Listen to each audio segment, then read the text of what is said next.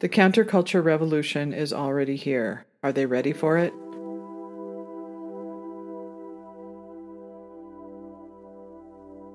The 50th annual Telluride Film Festival went off mostly without a hitch. It was the same beautiful town in the mountains of Colorado I'd been visiting for at least 10 years. There were movies earmarked for the Oscar race, critics and bloggers and film industry professionals scurrying from place to place. But something felt different. It wasn't just the lack of celebrities that are usually the draw for such an exclusive, expensive fest. The actors' strike meant they could not show up, even if a few did sneak in for a party or two. Usually they're everywhere. Nicole Kidman getting coffee somewhere. I once rode the gondola with Jennifer Garner. It isn't even that so many of the people I used to know barely talk to me now. They used to love me, now they hate me. They have no choice, of course. They can't be seen fraternizing with the enemy. Those who still have the courage to say hello are few and far between.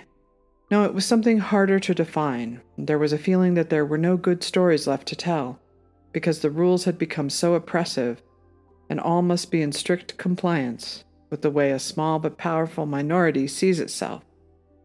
That seemed to render the films almost unnecessary, a magic mirror of sorts to affirm what they already think. The only really good movie I saw there was Alexander Payne's The Holdovers, a holdover from a different time in Hollywood when universal stories could still be told. Every year at Barton Academy, students, faculty, and staff depart the campus for a 2-week winter break. But there are always an unfortunate few who have nowhere to go for the holidays. They're known as the holdovers. Mr. Hunnam. Hello, Mary. I heard you got stuck with babysitting duty this year. How'd you manage that? You know, he used to be a student, right? Yeah, that's why he knows how to inflict maximum pain on us. I thought all the Nazis were hiding in Argentina. Stifle it, Tully. You just earned yourself a detention, sir. Being here with you is already one big detention. Son of a bitch, that's another detention. Do you think I want to be babysitting you? No, I was praying your mother would pick up the phone or your father would arrive in a helicopter or a flying saucer. My father's to take you dead. You don't tell a boy that's been left behind at Christmas that nobody wants him? What's wrong with you? There's nobody here, okay? You stay out of my way, and I'll stay out of yours. Let me sleep. Now, most of the kids dislike you, pretty much hate you. Teachers, too. You know that, right? I find the world a bitter and complicated place, and it seems to feel the same way about me. I think you and I have this in common. I don't think I've ever had a real family Christmas like this before. Thank you, Mary. You're welcome. History is not simply the study of the past, it is an explanation of the present. See, when you say it that way and throw in some pornography, it's a lot easier to understand. No matter what you I'd like to propose a toast to my two unlikely companions. Are you trying to lick down my shirt? No. Yes. You're gonna get me fired. This is your Rubicon. Do not cross the Rubicon. The holdovers.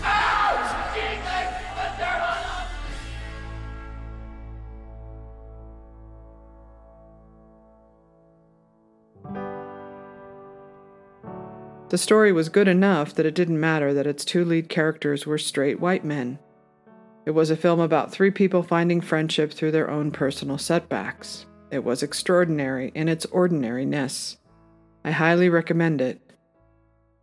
There were a few socially conscious movies that drew attention, like the film about the gay swimmer Diana Nyad, who at 64 made history by swimming from Cuba to Florida, though there is some controversy already brewing about its accuracy. And the film about the gay rights leader Bayard Rustin, which is executive produced by Barack and Michelle Obama as part of their Netflix deal.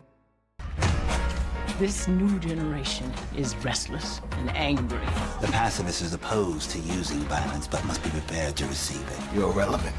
It's Friday night. I've been called worse. Your mere presence could derail the fight for racial justice in this country a good 10, 15 years. On the day that I was born black, I was also born a homosexual. Sometimes you gotta fight back to get We're calling for a peaceful march on Washington.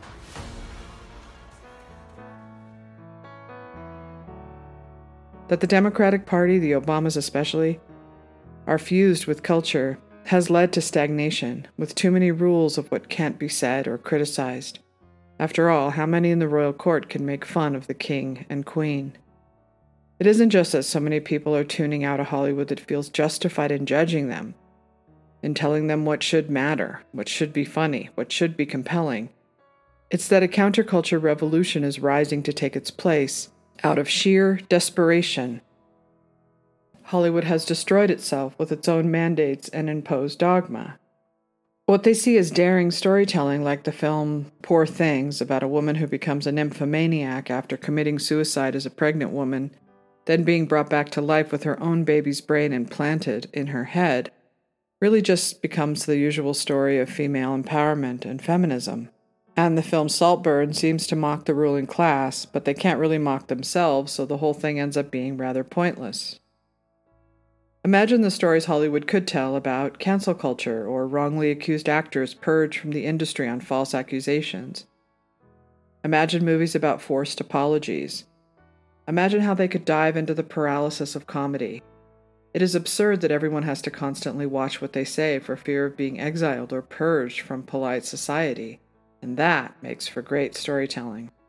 Never mind the collapse of journalists in the mainstream, the abandonment of what they used to value, tracking down the story at all costs. Now they can't criticize the monarchy, so they stay silent and follow the propaganda machine. And that is why a counterculture revolution is so necessary. If they won't do the dirty job of getting the story, then we'll all find alternative sources that will. Those who dominate culture now seem to believe they are still the most interesting people in the world, with the most interesting things to say. But because they're so disconnected from the desperate cries of the working class, they can't possibly tell stories that resonate with the majority. A counterculture revolution, and maybe even a political one, is coming because the people out there will demand it. We're already seeing signs of it everywhere, but recognizing it requires stepping out of the protective bubble the left has built for itself. Do they really believe on the left that they can end the Trump movement by convicting him and throwing him in jail? Do they think that's the best approach to deal with a populist revolution culturally and politically? Do they think that censorship on sites like YouTube and GoFundMe is a way to quiet the rising discontent of the people they have abandoned? Yes, they do, because no one has told them otherwise. But you can't stop what's coming.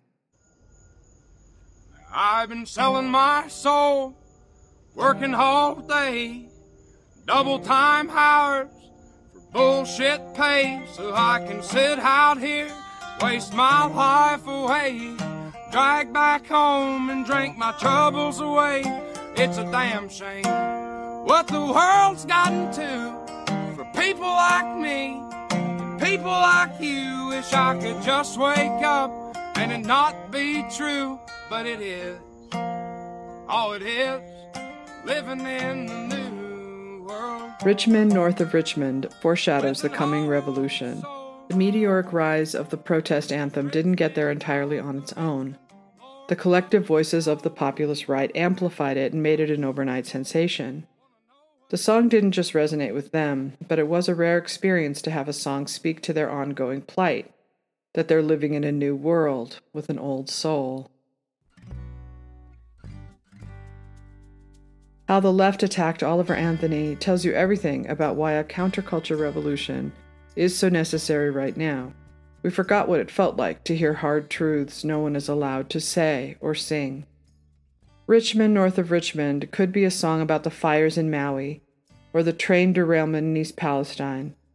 Could be for a father whose parental rights have been terminated because he loves his daughter who now insists she's his son. It could be a song for me as I walked around Telluride as an outsider now, a stranger in a strange land. The song has now racked up 57 million views on YouTube in just a few short weeks.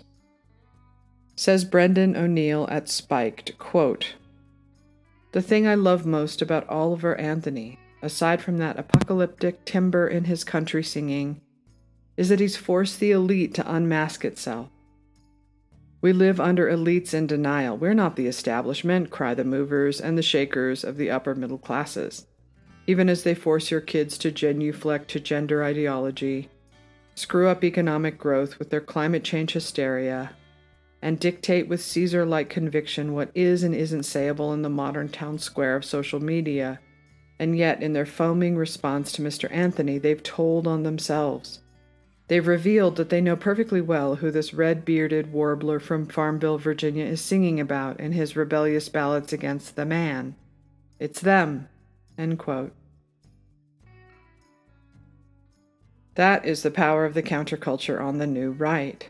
The rules are being made on the fly. A whole new vocabulary of music, film, comedy, journalism, even social media is exploding in the only area of American life outside the grip of the authoritarian left. O'Neill closes his op-ed this way, quote, "Why has Oliver Anthony hit a nerve? Put away your essays, park your academic analysis. It's not rocket science. Working-class people are simply intrigued that there exists a cultural figure who doesn't view them as the scum of the earth. They can't believe it, and that tells us everything we need to know." End quote. That Sound of Freedom became a word-of-mouth sensation meant doing major damage control on the left, not just by attacking the film as QAnon, but by spreading rumors and conspiracy theories about how it got made. They couldn't believe one managed to slip through their gatekeepers undetected. How shocking it must be that Sound of Freedom now tops Indiana Jones and the Dial of Destiny and Mission Impossible: Dead Reckoning on the annual box office chart. For podcast listeners, the box office chart that shows Sound of Freedom with 180 million, Indiana Jones with 174, Mission Impossible with 169. Christianity is the counterculture. The hippies and the boomers never really thought they'd need religion. They broke free from tradition back in the 1960s out of necessity. Politically and culturally, things had to dramatically change. But after their revolution, after major cultural upheaval that changed movies, art, science, government, and music, they've arrived full circle in 2023, having replaced their freedom with their own newfound religion, and it is just as oppressive and stagnant as the one they once escaped. They have all the money they could ever need, all of the culture and corporate power, nearly all of the administrative and security state. Yay, FBI. But they're missing something fundamental, and it shows.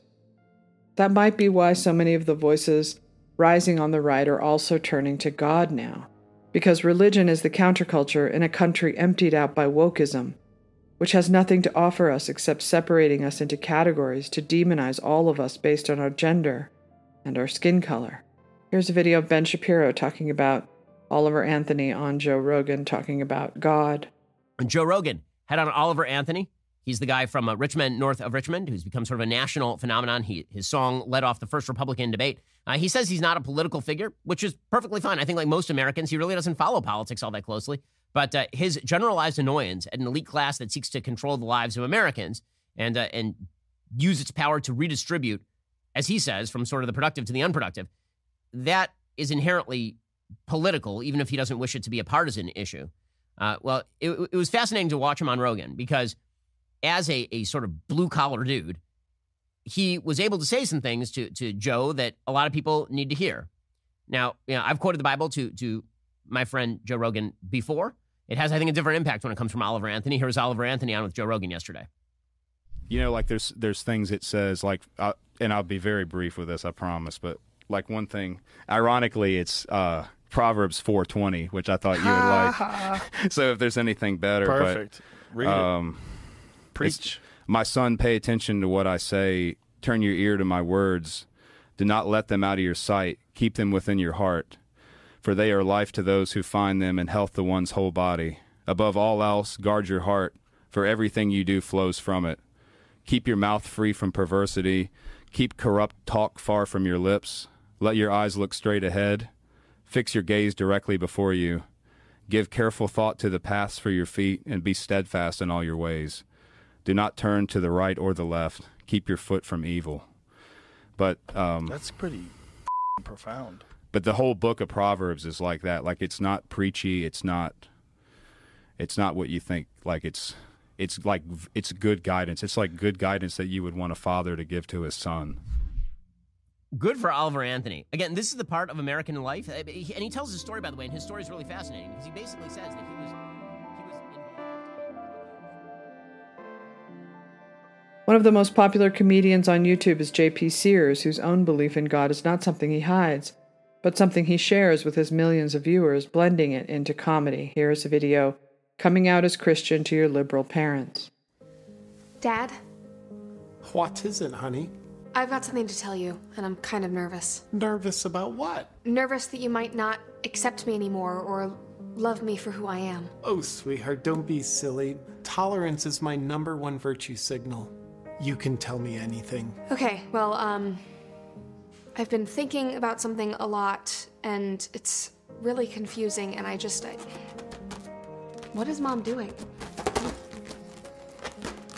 Oh, your mother's just planning for her gender reveal party. This is her 19th one. I can't wait to find out what I am. I'm always impressed by that woman's self-awareness. So, Dad, what I need to tell you is that I think that I'm a Christian.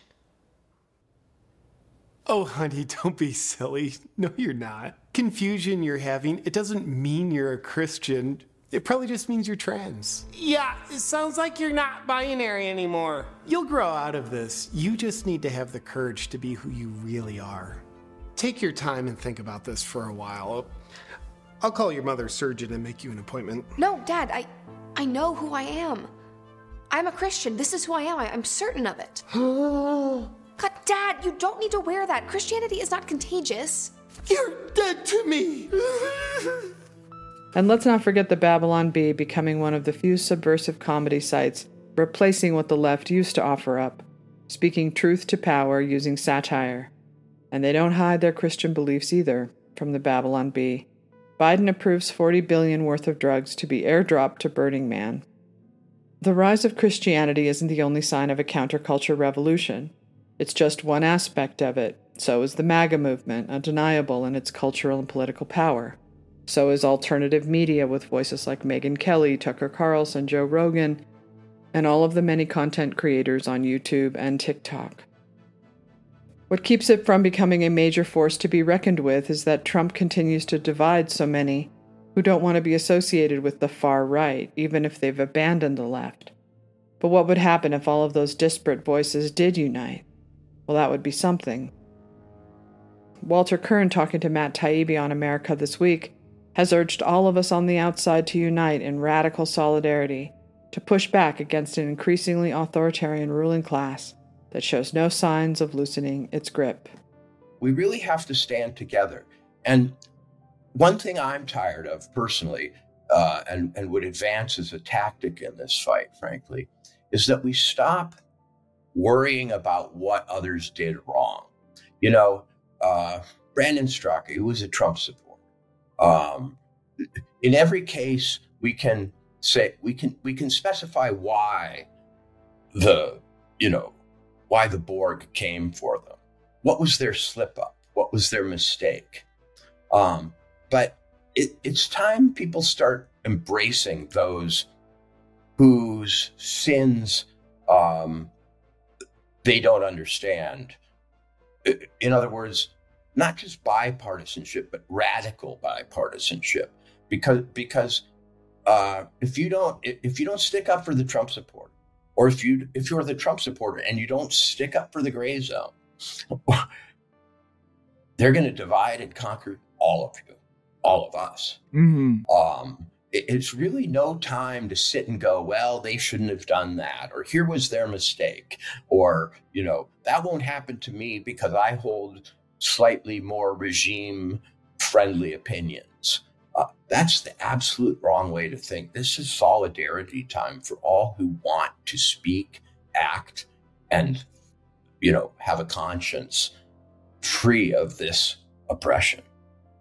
And to Gray Zone's credit, by the way, and I don't think they were particularly supportive of the Freedom Convoy in Canada, for instance. But they spoke out about the GoFundMe incident back then. I mean, Max Blumenthal has been very consistent.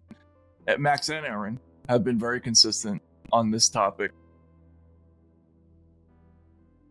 This thing is only moving in one direction. The more they try to control speech, to silence dissent, the louder the counterculture revolution is going to get. Those who can't hear it or see it will never know what hit them.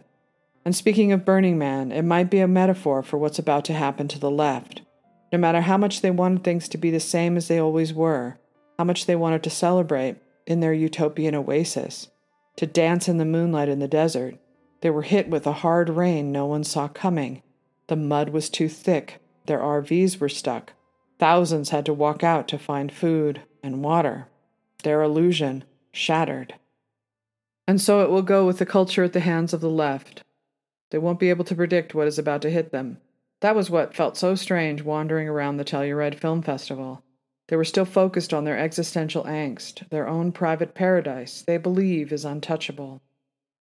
The more people hear of these fresh new voices of truth, sanity, and reason, the less they will be able to resist them.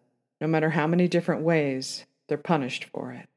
Flagstaff, Arizona, 7:16 a.m. Thank you for listening to this podcast.